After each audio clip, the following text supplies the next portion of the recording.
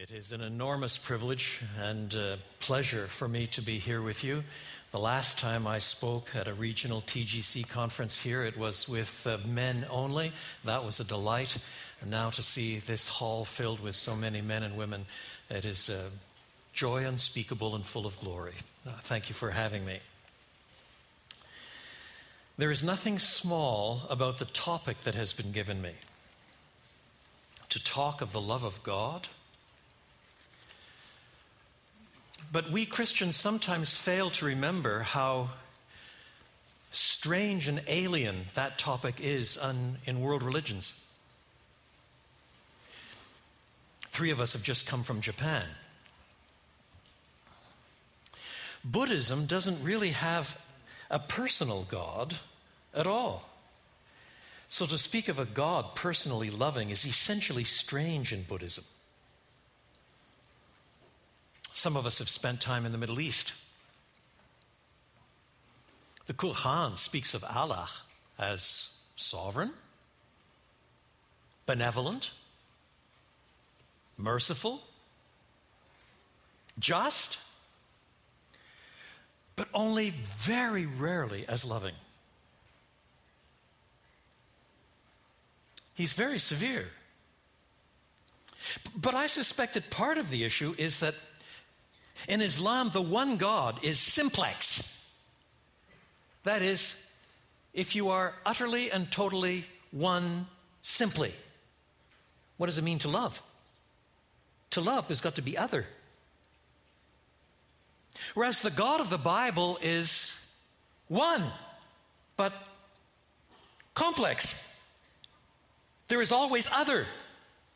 So that the Bible insists the Father loves the Son, and the Son loves the Father, and that it was so in eternity past. And we can speak of the Godhead and say with the Apostle John, God is love. That's simply incoherent in most of the religions of the world. Simply incoherent.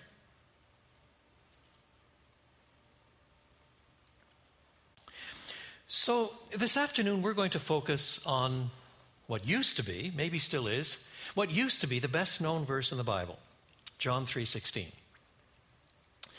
But before I begin to approach it, I want to spend a few minutes in a rather extended introduction. Nevertheless, I shall begin by reading John chapter 3, verse 16 to verse 21. John 3, 16 to 21. You might want to hang on to that text, for we'll be referring to it more closely in a few minutes. It used to be that I would say turn in your Bibles to. I'm more inclined to say turn on your Bibles to today. John 3:16.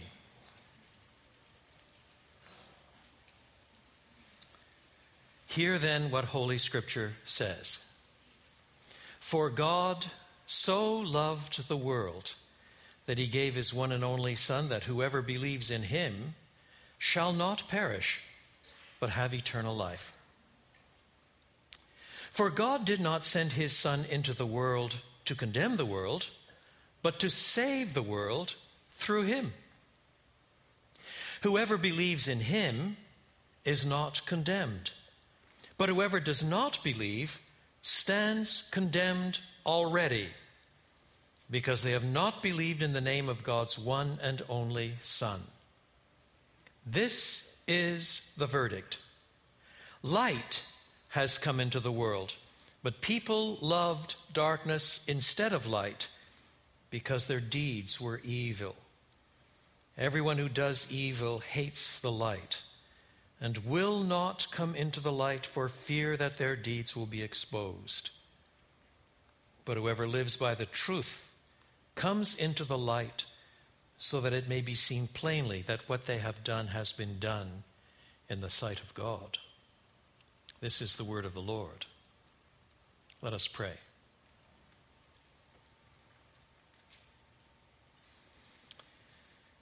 And now may the words of my mouth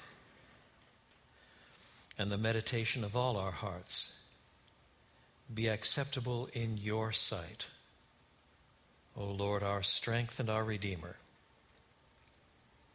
for Jesus' sake. Amen. I want to begin by talking about 5 ways in which the Bible speaks of the love of God. These are not 5 different loves of God. I'll come back to that point in a moment. But they are different ways in which the Bible speaks of the love of God. Number 1, God's intra-Trinitarian love. That's just a big word that means God's love in the Godhead. The Father loves the Son, John 3 tells us, and has given him everything without holding anything back. The Father loves the Son, John 5 tells us, and the Father is determined that all should honor the Son even as they honor the Father. The Son loves the Father, John 14 says. In fact, Jesus says, the world must know that I love the Father. And John 17 insists that Christian love finds its impetus and standard and power from love within the Godhead. The love of members of the triune God for one another is to characterize Christian love. Isn't that a spectacular thought? Now, clearly, when the Father loves the Son, we are given to understand that the Father finds the Son lovable. The Father is not saying, oh, okay, I love him, but I can't stand him, really. He loves the Son and finds him lovable. And when the Son loves the Father, he finds him utterly adorable. And this relationship of love characterizes the one God, the God of the Bible. And we would not know this about God had not God in love chosen to reveal it about himself.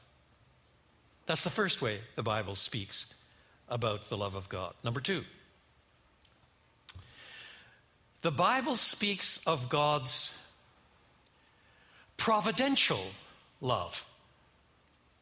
That is, he is the God who cares for this created order that he has made. Jesus goes so far as to say in the Sermon on the Mount that God sends his love, sends his reign, his care, his reign upon the just and upon the unjust alike. And the inference we are to draw is that therefore we should love our enemies. God doesn't say, well, that's a load of blighters over there. They're pretty nasty. We'll send them some drought. This is a fine, upstanding Christian church. They can have some rain. No, there is a profound sense in which God, out of his providential care for this created order that he has made, despite our rebellion and lostness, the psalmists say that he sends food to the lion so that the lion eats. That's part of God's providential care. He watches over even a sparrow so that not a bird falls from the sky apart from the sanction of God. In this sense, God's love is amoral. Not immoral, but amoral. It is not conditioned by the holiness of the people whom he is blessing with his care. Number 3, we may speak of God's yearning, inviting, appealing love. He's the God who cries, "Turn, turn, why will you die? The Lord has no pleasure in the death of the wicked." Or in our text, God so loved the world. And as we'll see in a few moments, this world is a God-damned world. But he loves it anyway. He invites. He commands. He demands repentance. He says there is life. He promises forgiveness to this world. He is a yearning, inviting, loving God. Some people have pointed out that This seems a bit strange when you recall what else John writes. In 1 John chapter 2, Christians are told, do not love the world. But here you find God loving the world. What's going on? But the issue does not turn on the exact meaning of love or the exact meaning of world. The issue turns on context. Human beings are not to love the world, in 1 John 2, with a selfish, ugly love of participation. God loves this same ugly world with a self-sacrificing love of redemption. Insofar as Christians come to love the world as God loves the world, then we are to love the world. That's what mission is about. But we're not to love the world and the flesh and the devil with that ugly thing that is nothing more than the lust to be part of the world. God has no lust to participate in this world. But he loves the world anyway. And in this case, as we'll see, unlike the situation where the Father loves the Son and finds him lovable, God looks at the world and finds it unlovable and loves it anyway. But we'll come back to that point. Number 4. God's elective love. In the Old Testament, why does God love Israel? The question is explicitly raised in Deuteronomy 7 and Deuteronomy 10. Is it because Israel is bigger? No. Wiser? No. More holy? No. More powerful? No. Why? Because God sets his affection on Israel. Therefore, he loves her. In other words, he loves her because he loves her. That's it. Which is why Malachi can say, quoting God, Jacob have I loved, but Esau have I hated. Now, in this case, clearly, when the Bible speaks in those terms, God does not love everybody exactly the same way. It is a selective love, an elective love. Number 5. We may also speak in Scripture of God's covenantal love. That is, God's love addressed to his covenant people, which is nevertheless conditioned in some sense on their obedience. For example, even in the 10 Commandments, as reported in Exodus chapter 20, God sends his love. He keeps covenantal faithfulness to the 3rd and 4th generation, to the thousands of generations of those who love him and keep his commandments. He shows love to them, to the thousands of generations who love him and keep his commandments. Small wonder Jude can say, keep yourselves in the love of God, which clearly implies in some sense you may not keep yourselves in the love of God. Now let's pause for a moment. This, most emphatically, is not a list of 5 loves. As if God wakes up someday and says, which love shall I use today? Maybe number 3. That's bizarre. But we shouldn't think this diverse way, these diverse ways of God talking about his love is as strange as first appears. For in several of these instances, we talk exactly the same way. Human relationships are complex, let alone God-human relationships. For example, I have 2 children, a daughter and a son. I think I can say with utter confidence, I love my children with an unconditional love. That is, no matter what they do, I love them. My daughter is head of a department of a high school in California that teaches disadvantaged children. But if instead she moved to LA and decided to sell herself as a street prostitute, I think I could say with real confidence that I'd love her anyway. She's my daughter. My son, who used to serve at K-Bay here, now is at Quantico. And if instead he went AWOL and decided to go to New York City and push drugs, I think I'd love him anyway. My love for my kids is unconditional. On the other hand, when they were still living at home and learning to drive, if I said to one of them, all right, here are the keys, back by midnight. If they appeared at 12:15 without a good excuse, they faced the wrath of Dad. In that sense, my love for them was conditional on their obedience. And if they wanted to meet the wrath of God expressed through their father, all they had to do was disobey. And as long as they were under my roof and my sanction, they faced it. So also with God. Keep yourselves in the love of God. That's what God commands you to do. So that there is some sense in which by disobedience and disavowal, even while it is true that God loves you, if you are his child unconditionally, yet in another sense, you jolly well better keep in his love, or there are sanctions. So I want to insist in the strongest possible terms that God does not have discrete loves that he turns on and off, switches.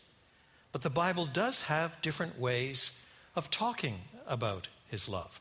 And this is important because to remember these things will give us an integrated view of God and his character and the nature of his love that will help us to avoid some common cliches that theologically lead us astray. For example, have you ever heard the cliche, God loves everyone exactly the same? True or untrue?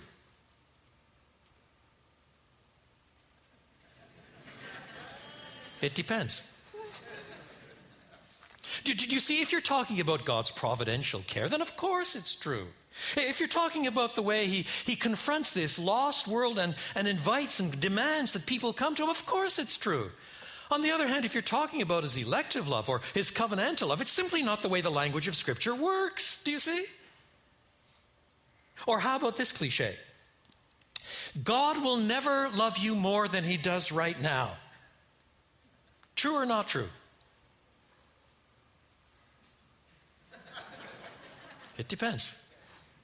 If you're talking about the certainty of God's elective love, I have loved you with an everlasting love spoken to his redeemed from eternity past. It's abundantly true. It's wonderfully true. It's gloriously true.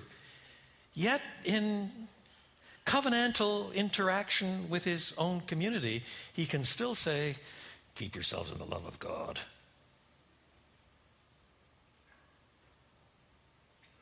Or how about, God loves you regardless of what you've done and regardless of what you'll do. True or not true?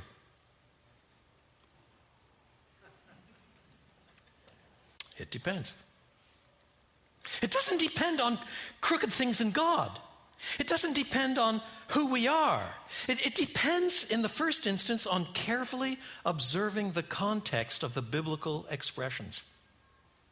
Because what has gone wrong in some of our thinking is that we found one passage or two passages or three passages that all talk about God in the same way. Then we've universalized them and pretended that all passages talk about God in exactly the same way. Do you see?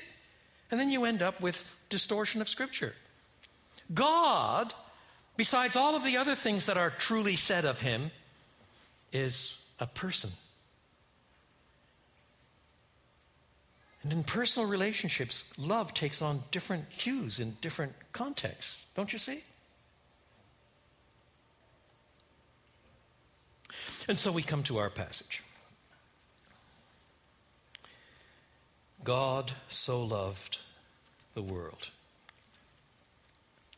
I want to make 4 points from this passage in the context of the book of John. Number 1, it is simply astonishing that God loves us.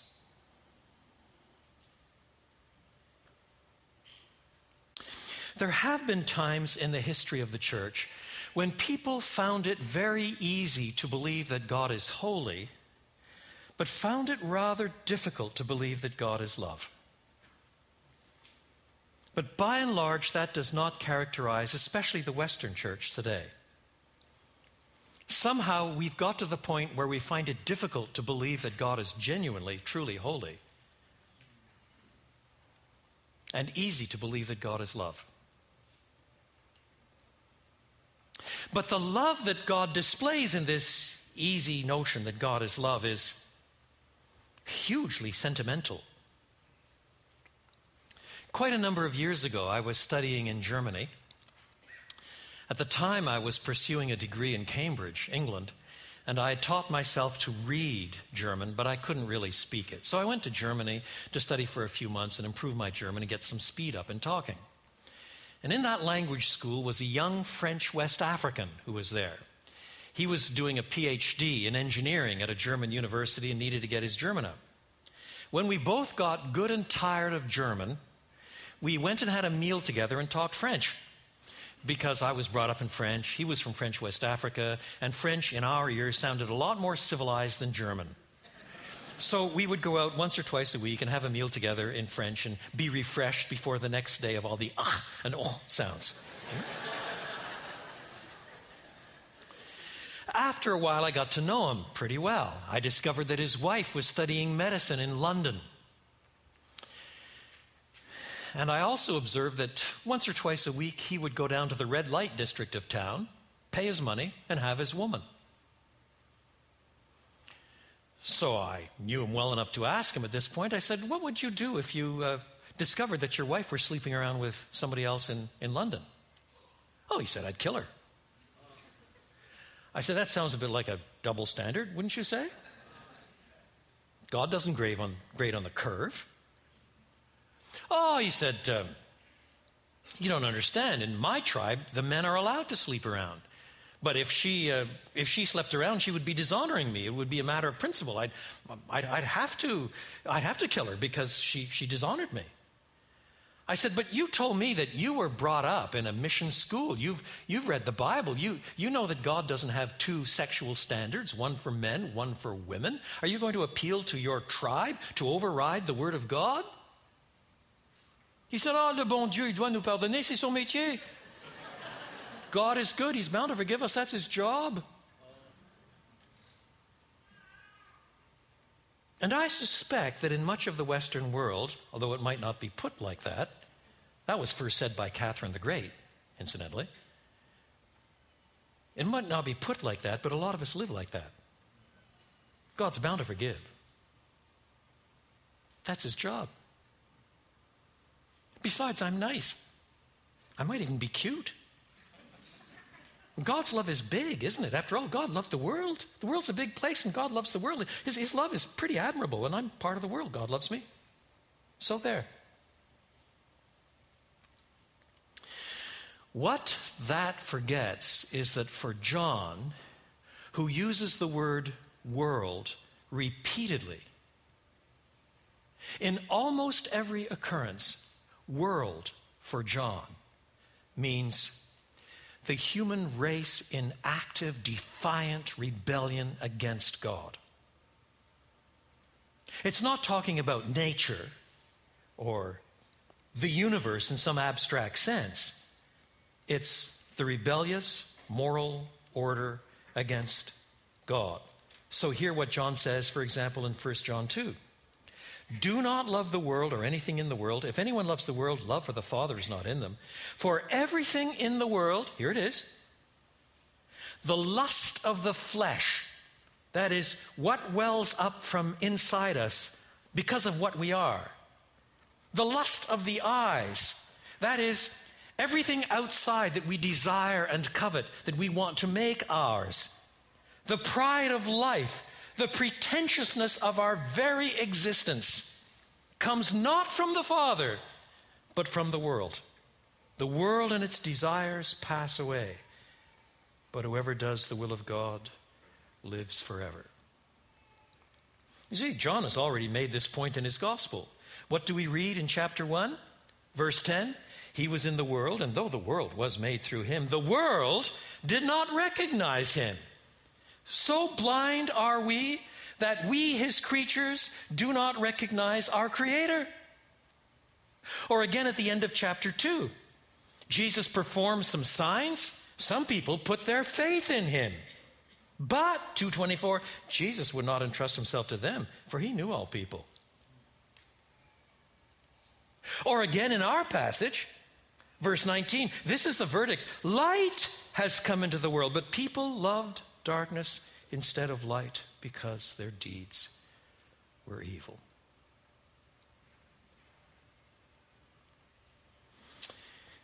In the beginning, there was God. And his image bearers loved him.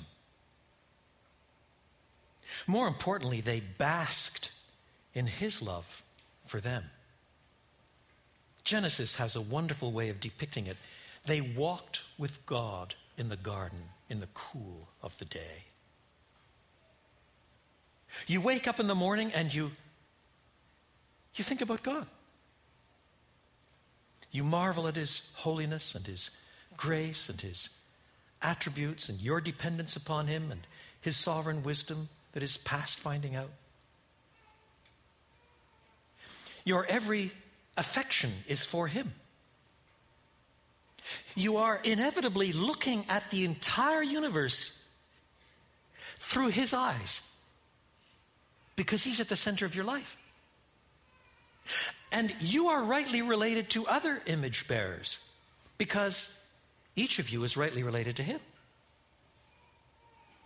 But with the coming of what we call the fall, everything is inverted. Do you remember the temptation given to Eve? Oh, God knows that if you eat of this fruit, you will become like God. The temptation to become like God is not some little temptation to bend a rule, to eat an apple. It's massive. It's the very essence of idolatry. Now, because I'm on top and God is underneath, then this God jolly well better serve me, or quite frankly, I'll find other gods, thank you. That's called idolatry. And now I'm looking at everything through my eyes. It's not that everything I see is bad or wicked or sinful. It's the way I see is bad and wicked and sinful. Because I'm no longer seeing things through God's eyes from his perspective, with him at the center of the universe and the heart of my affections and basking in turn in his love. That's not the way. I look at things as if I'm at the center of the universe. It's not as if I'm so crass as to go around saying, I'm at the center of the universe. Nobody's that crass. Well, maybe Nietzsche is. But nobody else is quite that crass. But nevertheless, it's the way we act. What do you think about when you first wake up in the morning?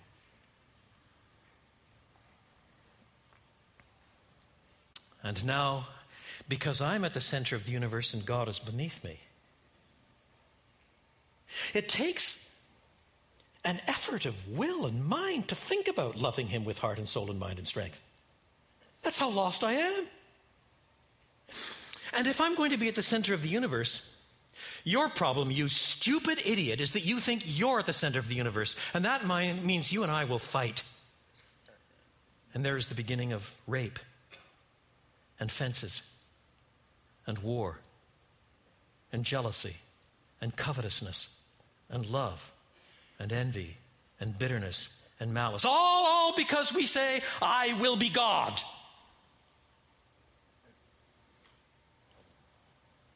And that is the world.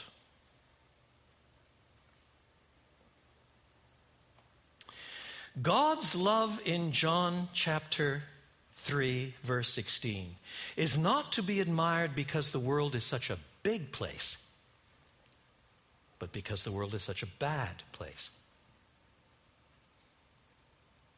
So picture Bob and Sue, two Hawaiians, walking on the Waikiki beach. The sun is going down. It's a glorious night. The warm air is blowing over them. They've kicked off their sandals. The wet sand is squishing between their toes. He has her hand in his. And as they walk down the beach, they're contemplating marriage in 6 months. And he turns to her and he says, "Sue, I love you. I really do." What does he mean? Well, he could mean a lot of things.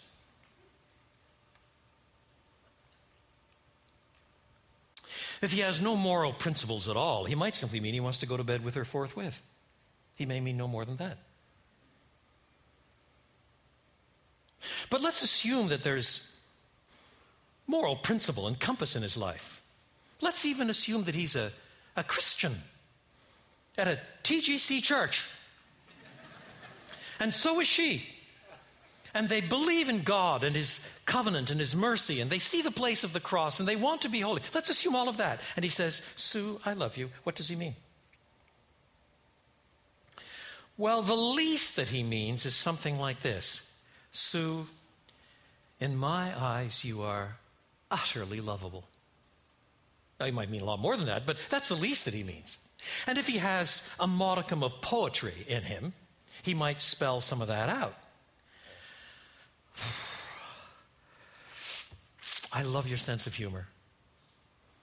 I love the smell of the wind in your hair. Your laughter makes my heart leap for joy. I love your relationships, your personality. It's terrific. Doesn't he mean things like that? He does not mean, whatever else he means, he does not mean, quite frankly, Sue, your hair is so greasy you could lubricate an 18-wheeler. Your knees remind me of a crippled camel. Your halitosis could scare off a herd of rampaging elephants. And quite frankly, you have the personality of Genghis Khan. But I love you. He doesn't mean that. Does he? So now God says to the world, "World, I love you."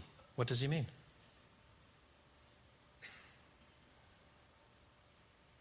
Does he mean, "World, you are so rapturously attractive in my life, I can't imagine eternity without you. Your scintillating conversation, your sharp wit, your charm, heaven would be barren without your existence. I cannot imagine continuing in my eternality apart from you." The very notion is bizarre. No, what God means in this text is that God loves this world which, morally, spiritually speaking, is morally, spiritually the people with the greasy hair, the halitosis, and the personality of Genghis Khan. And he loves us anyway, not because we're lovable, but because he is love.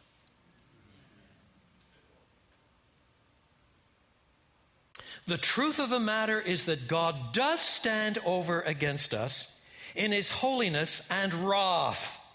600 times the Old Testament insists on the point. Paul makes much of the same truth. God stands over against us in his wrath because of his holiness and our sin.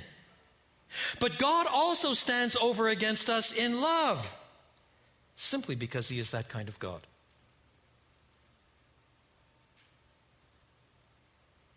So when people come to you, pastor, and say,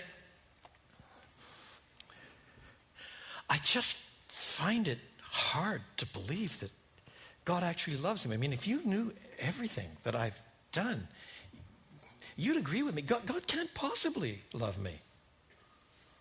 What are you supposed to say? I beg of you, do not ever say, "Oh, you're not as bad as all that. I know some people who are probably worse." No. What you say is, you are only a tiny fraction. Only a tiny fraction of your evil has come to your attention.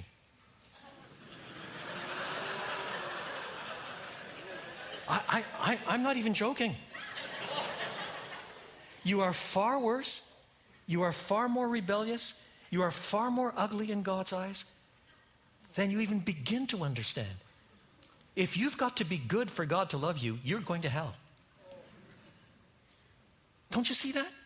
You haven't come to the beginning of the gospel unless you see that.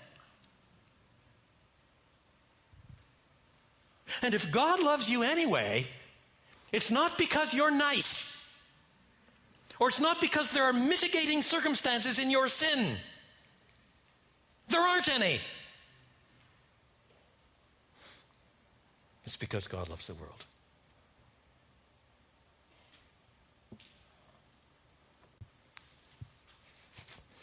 It is simply astonishing that God loves us.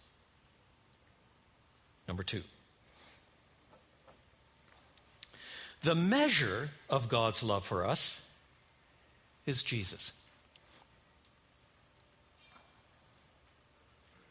For God so loved the world that he gave his one and only Son.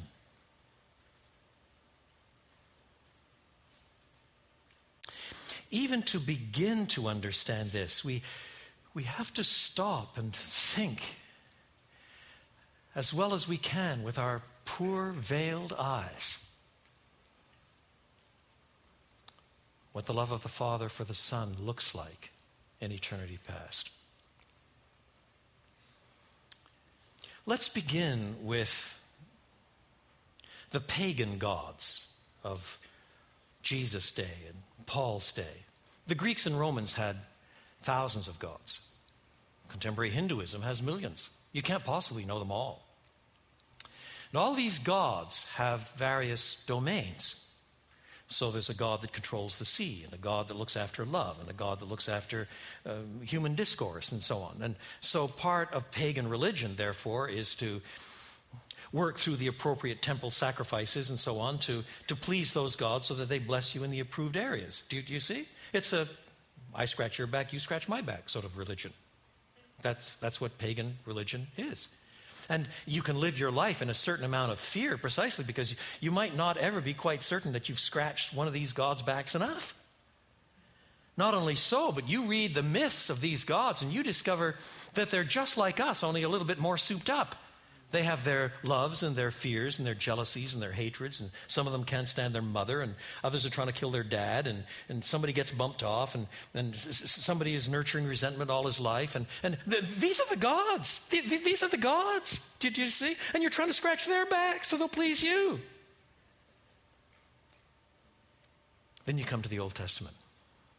Hear, O Israel, the Lord your God, the Lord your God is one.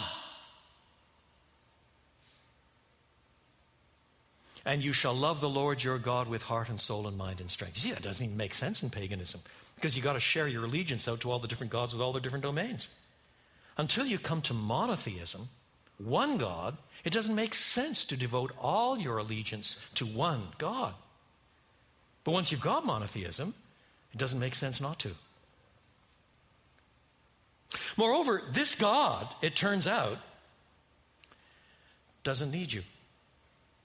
Unlike the pagan gods, who have their own sins and psychological torturous points and who have to be stroked and have to be loved and have to be sacrificed to and so on in order to win their favor, this God doesn't need a thing. In eternity past, God was perfectly content. There's an old Latin medieval hymn that was first translated into English in the 17th century. It's Old English, but the first verse is wonderful. Thou wast, O God, and thou wast blessed before the world began. Of thine eternity possessed before time's hourglass ran. Thou needest none thy praise to sing, as if thy joy could fade. Hadst thou needed anything, thou couldst have nothing made. In other words, if God had been the kind of God that needed somebody to scratch his back, he couldn't have been the sort of God that made anything in the first place. He would have been too small. In eternity past, God was not up there in heaven somewhere saying, you know, last eternity too, I've been a bit lonely. I think I'll make some image bearers. It'd be nice to have a wee chat. How bizarre is that? How diminishing that is to God. In eternity past, the Father loved the Son loved the Father. But perfection was already there. You are not to think of God arriving at Thursday afternoon, wringing his hands metaphorically and saying, oh, I can hardly wait till the Lord's Day when they break out those guitars to sing my praises. There is a profound sense in which God does not need our worship. He doesn't need it. Doesn't need you. Not any one of you. And he doesn't need me, that's for sure. Doesn't need us. Don't misunderstand. That is not to say that God doesn't interact with us. That's a bit different. He interacts with us and he commands certain things. He expects certain things. He can become wrathful, rightly, judicially, if he doesn't get what he rightly demands. But never, ever, ever is this because of some psychological defect in himself, some deep-seated need. He doesn't need anything. He doesn't have any needs. Paul understands that when he's preaching to pagans, that's one of the points he has to make. Because they're thinking of gods who have all these needs. So when he preaches in Acts chapter 17 to the pagans at Athens with their many, many gods, he talks about creation and how God made the entire human race. And then he adds, and it's not as if he needed anything, but he himself gives life and breath and everything else, he says. In other words, the needs go all one way. He doesn't need us. But we need him for every heartbeat, every breath we draw, every providential circumstance in our life that keeps us alive. We need him. We need him. And if at any point God says, heart, stop beating, your heart stops beating. And God may then speak as to the rich fool, tonight your soul is required of you. So how are you going to get things out of this God? He has no need, so you've got nothing to trade. Nothing. In fact, all you are is already his. The fact that you don't recognize it is already part of your lostness.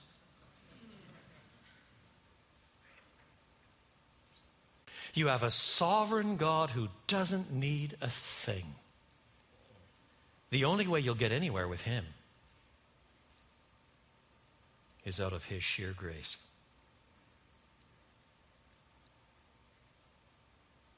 That's not only the explicit teaching of Scripture, it eventually becomes so common. It's the axiom of Scripture. It's the self-evident thing. It's the thing that's presupposed everywhere. If I have my devotions, will I get a good mark in calculus? God help us. You're going to swap with this God?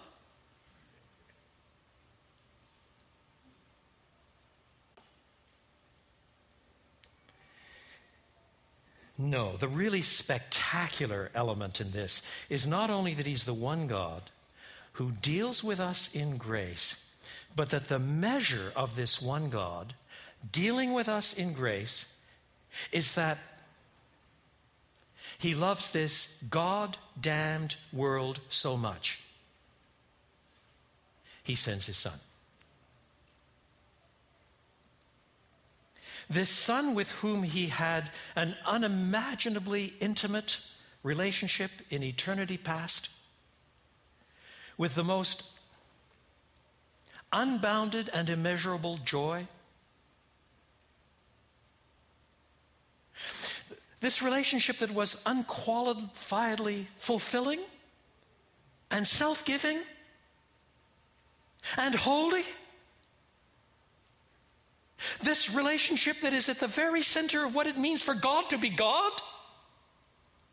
The triune God of the Bible.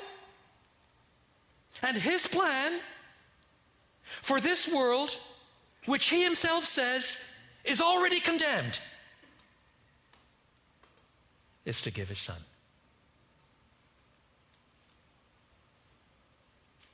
And not only to give him in the incarnation, but in the road to Gethsemane and Golgotha, and to bear the shame and ignominy of the judicial wrath of his own Father on our behalf.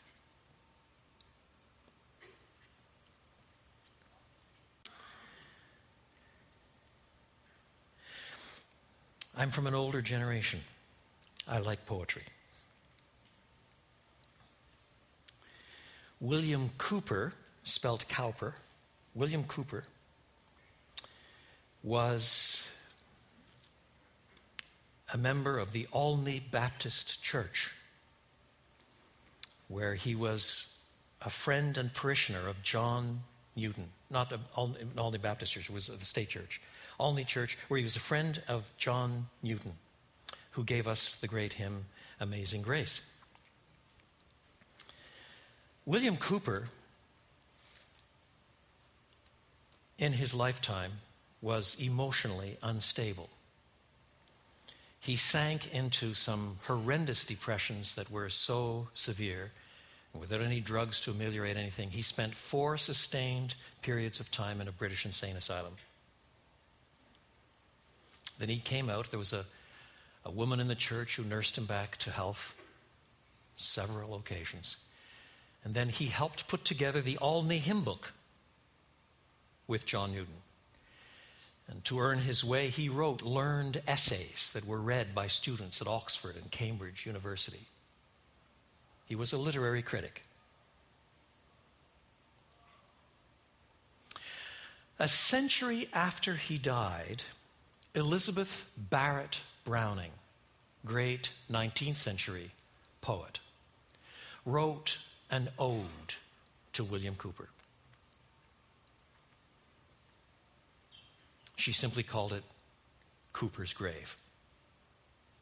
She pictures herself standing by the grave of William Cowper, and in a 3-page poem, she runs through the turning points in his life and talks about this massive intellect that wrote such essays that were shaping the minds of graduate students and undergraduate students at Oxford and Cambridge, and his love for God and his devotion in the local church and his friendship with others and the hymns that he wrote and the poetry. And then as she moves to the end, she talks in more and more elusive and insubstantial, more symbol-laden ways of his insanity. And finally she ends up and says, "Yea, once Emmanuel's orphaned cry this universe hath shaken. It went up single, echoless. My God, I am forsaken. It went up from the Holy's lips amidst his lost creation, that of the lost no son should use this cry of desolation." Do you hear what she's saying? She's saying that Christ cried, my God, why have you forsaken me?" so that for all eternity, William Cowper wouldn't have to.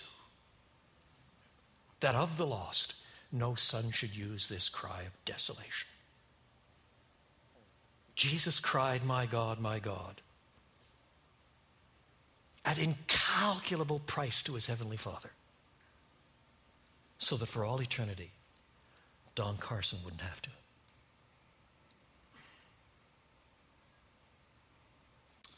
The measure of God's love for us is Jesus. Number 3, the purpose of God's love for us is that we might have life. Look at the diverse language. For God so loved the world that he gave his one and only Son, that whoever believes in him shall not perish but have eternal life. So life as opposed to death. Every death. Death to God. Physical death. The second death. They're all ours. But he came that we shall not perish but have eternal life. Verse 17. For God did not send his Son into the world to condemn the world, but to save the world through him. That is, to save the already condemned world through him. The world was already condemned. It's not as if he came and then had to decide whether it would be condemned or saved. It was already condemned. The same point is made in the last verse of this chapter. Verse 36, whoever believes in the Son has eternal life, but whoever rejects the Son will not see life, for God's wrath remains on him. It is already there. But God did not send his Son to condemn the world, but to save the world. That is, from condemnation. And if we still haven't got it, verse 18 unpacks it some more. Whoever believes in him is not condemned, but whoever does not believe stands condemned already, because they have not believed in the name of God's one and only Son. We're already condemned. He's come to save us from that condemnation. In other words, it is utterly inadequate to think of the cross as merely some sort of abstract, generally sentimental display of God's love. The cross has a purpose. It's to give us life instead of death. It's to save us when we're lost. It's to pardon us when we're condemned. And that is done in Scripture because he bears our sin in his own body on the tree. His righteousness becomes ours. My sin becomes his. He pays for it. He cancels it. He wipes it out. And in so doing turns aside the judicial wrath of his heavenly Father that we might be received in him. There is probably no doctrine in the last 300 years that has been more despised than what is sometimes called the substitutionary penal atonement of Christ.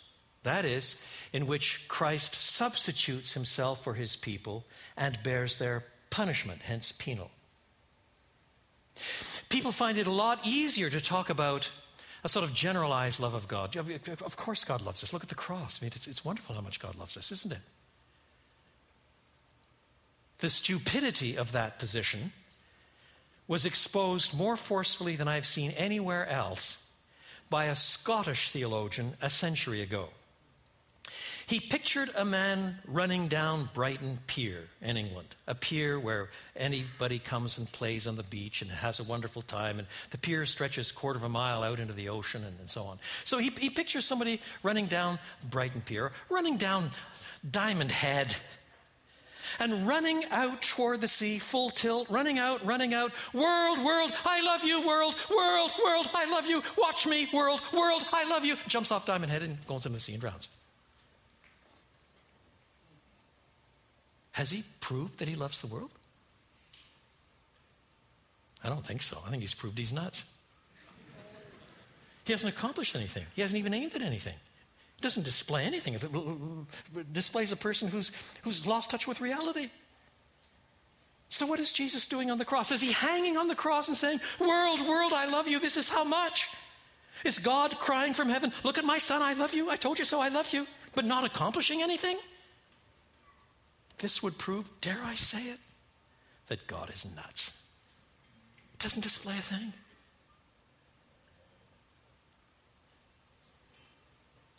God does nothing by accident. He does nothing without purpose. And his word tells us what this purpose is. He comes to those who are perishing that they might have life. He comes to those who are condemned that they might be forgiven. He comes to those who are dirty that they might be clean. He comes to those who are rebels that they might become his sons and daughters. He comes to those who wander and muck and mire and prefer it, and changes their hearts through the new birth, which is what this chapter is about. The first 15 verses are all Christ's conversation with Nicodemus. Nicodemus still doesn't have a clue. Jesus insists that the very purpose of his coming was to give new birth, because without new birth, we're lost. We must have a new origin, a new pulsating power within us, new life that actually changes what we do. Biblical gospel does not merely change our status with God, it changes our hearts. And as a result, we begin to love what we did not love, and we begin to hate what we once loved. And that is the power of the cross. The purpose of God's love for us is that we might have life. Finally, the means by which we come to enjoy this love is faith. For God so loved the world that he gave his one and only Son, that whoever believes in him should not perish, but have everlasting life. Our problem, I suspect, when we hear verses like this today, is that we have been subtly influenced, recognized or otherwise, by contemporary culture's understanding of what faith is. On the streets of Honolulu, what does faith mean to the ordinary passerby? I suspect it means one of two things. I think this is true in much of the world. I'm sure it's true in Japan. It is certainly true in mainland America. I suspect it's true here. Minority use, faith is a synonym for religion. There are many religions, there are many faiths. More common use in Western world today and beyond, faith is a personal, subjective, religious choice. It's a personal, subjective, religious choice. It's got nothing to do with truth. It's a personal, subjective, religious choice. So, you have your Jesus, I have my Buddha. No point arguing about it, because it's a matter of faith. You don't argue about matters of faith. There's no truth claim in them, or there's no truth claim that's verifiable. You have your faith, I have my faith. And it's nice that we all have faith, isn't it? Isn't that the way faith is used today? And we get a bit intimidated by this after a while. The more you say, no, Jesus really did rise from the dead, they say, well, I'm glad you believe it. I mean, that's your faith, you know? I'm glad for you.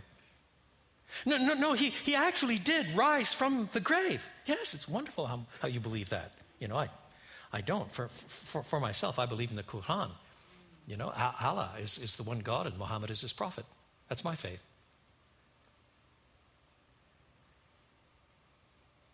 Science deals with facts.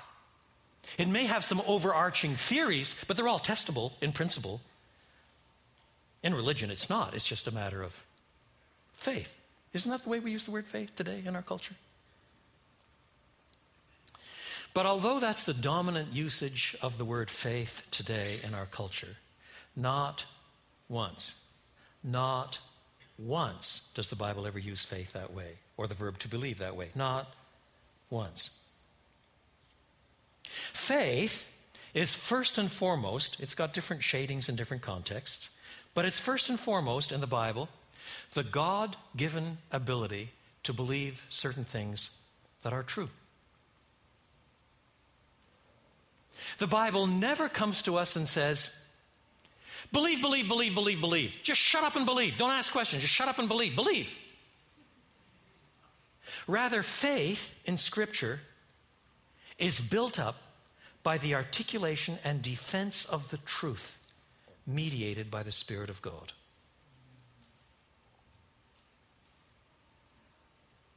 The Bible never encourages you to believe something that isn't true.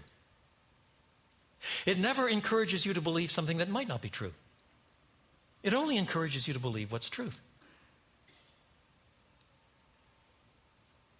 And the truth, or many parts of it, is in the public arena. It's a well-known story, but I'll repeat it here.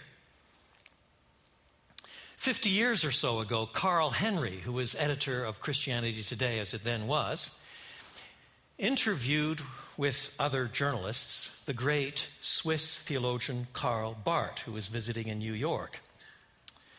And when Q&A time came, Carl Henry got up and identified himself as the editor of Christianity Today and said, I do have a question for you.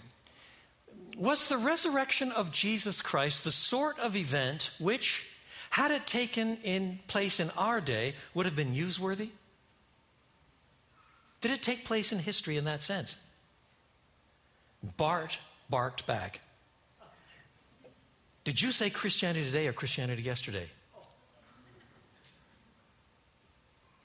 And Henry replied, Jesus Christ yesterday and today and forever. Now, they subsequently became friends of a sort. But you see, there is a wide stream of people who call themselves Christians today who believe that the Bible talks about the resurrection as if it's an event, but not an historical event. It's an event that is accessible only by faith.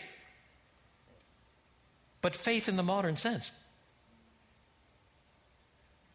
Whereas Carl was asking, if the resurrection body of Christ were there by the Sea of Galilee eating fish and somebody had taken a picture, would it have shown up on the film? Or the digital pixels? Would it have shown up? Because if it didn't take place in history. Paul understands this.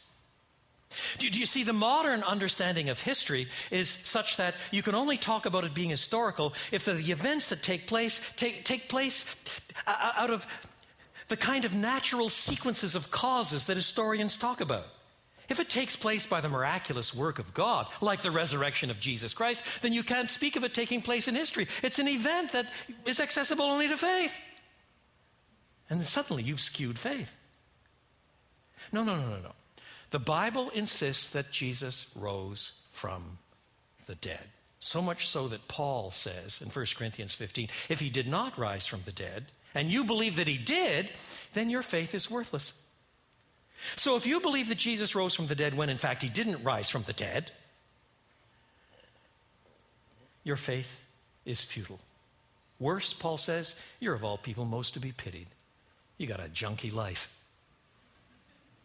Because the Bible never actually wants us to believe something that isn't true.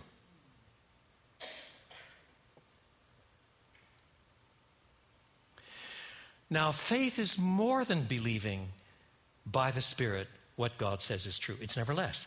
But it's more than that. Because you see, after all, the Bible says that Satan knows that Jesus rose from the dead. And he's not saved. He believes the truth on the resurrection, but he's not saved.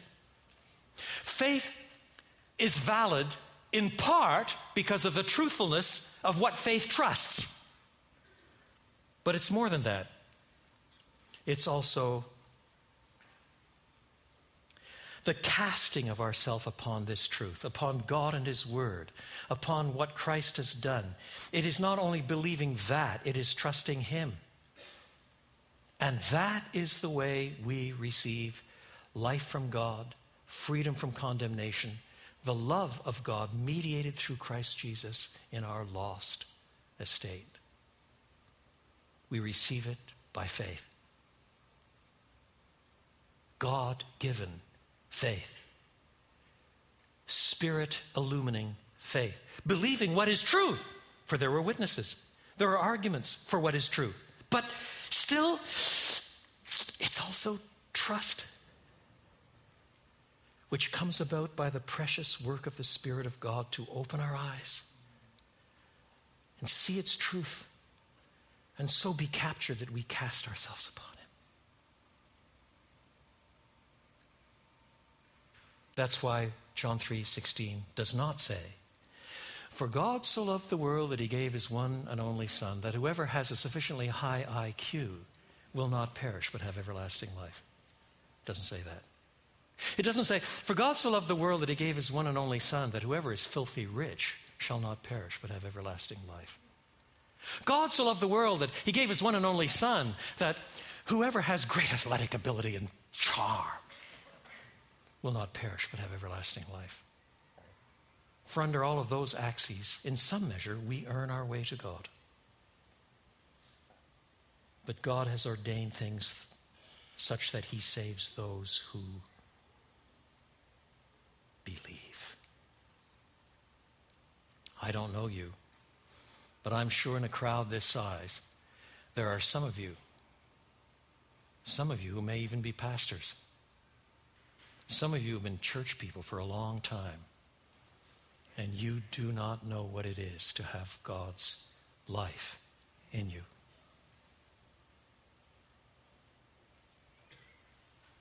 Listen. God so loved the world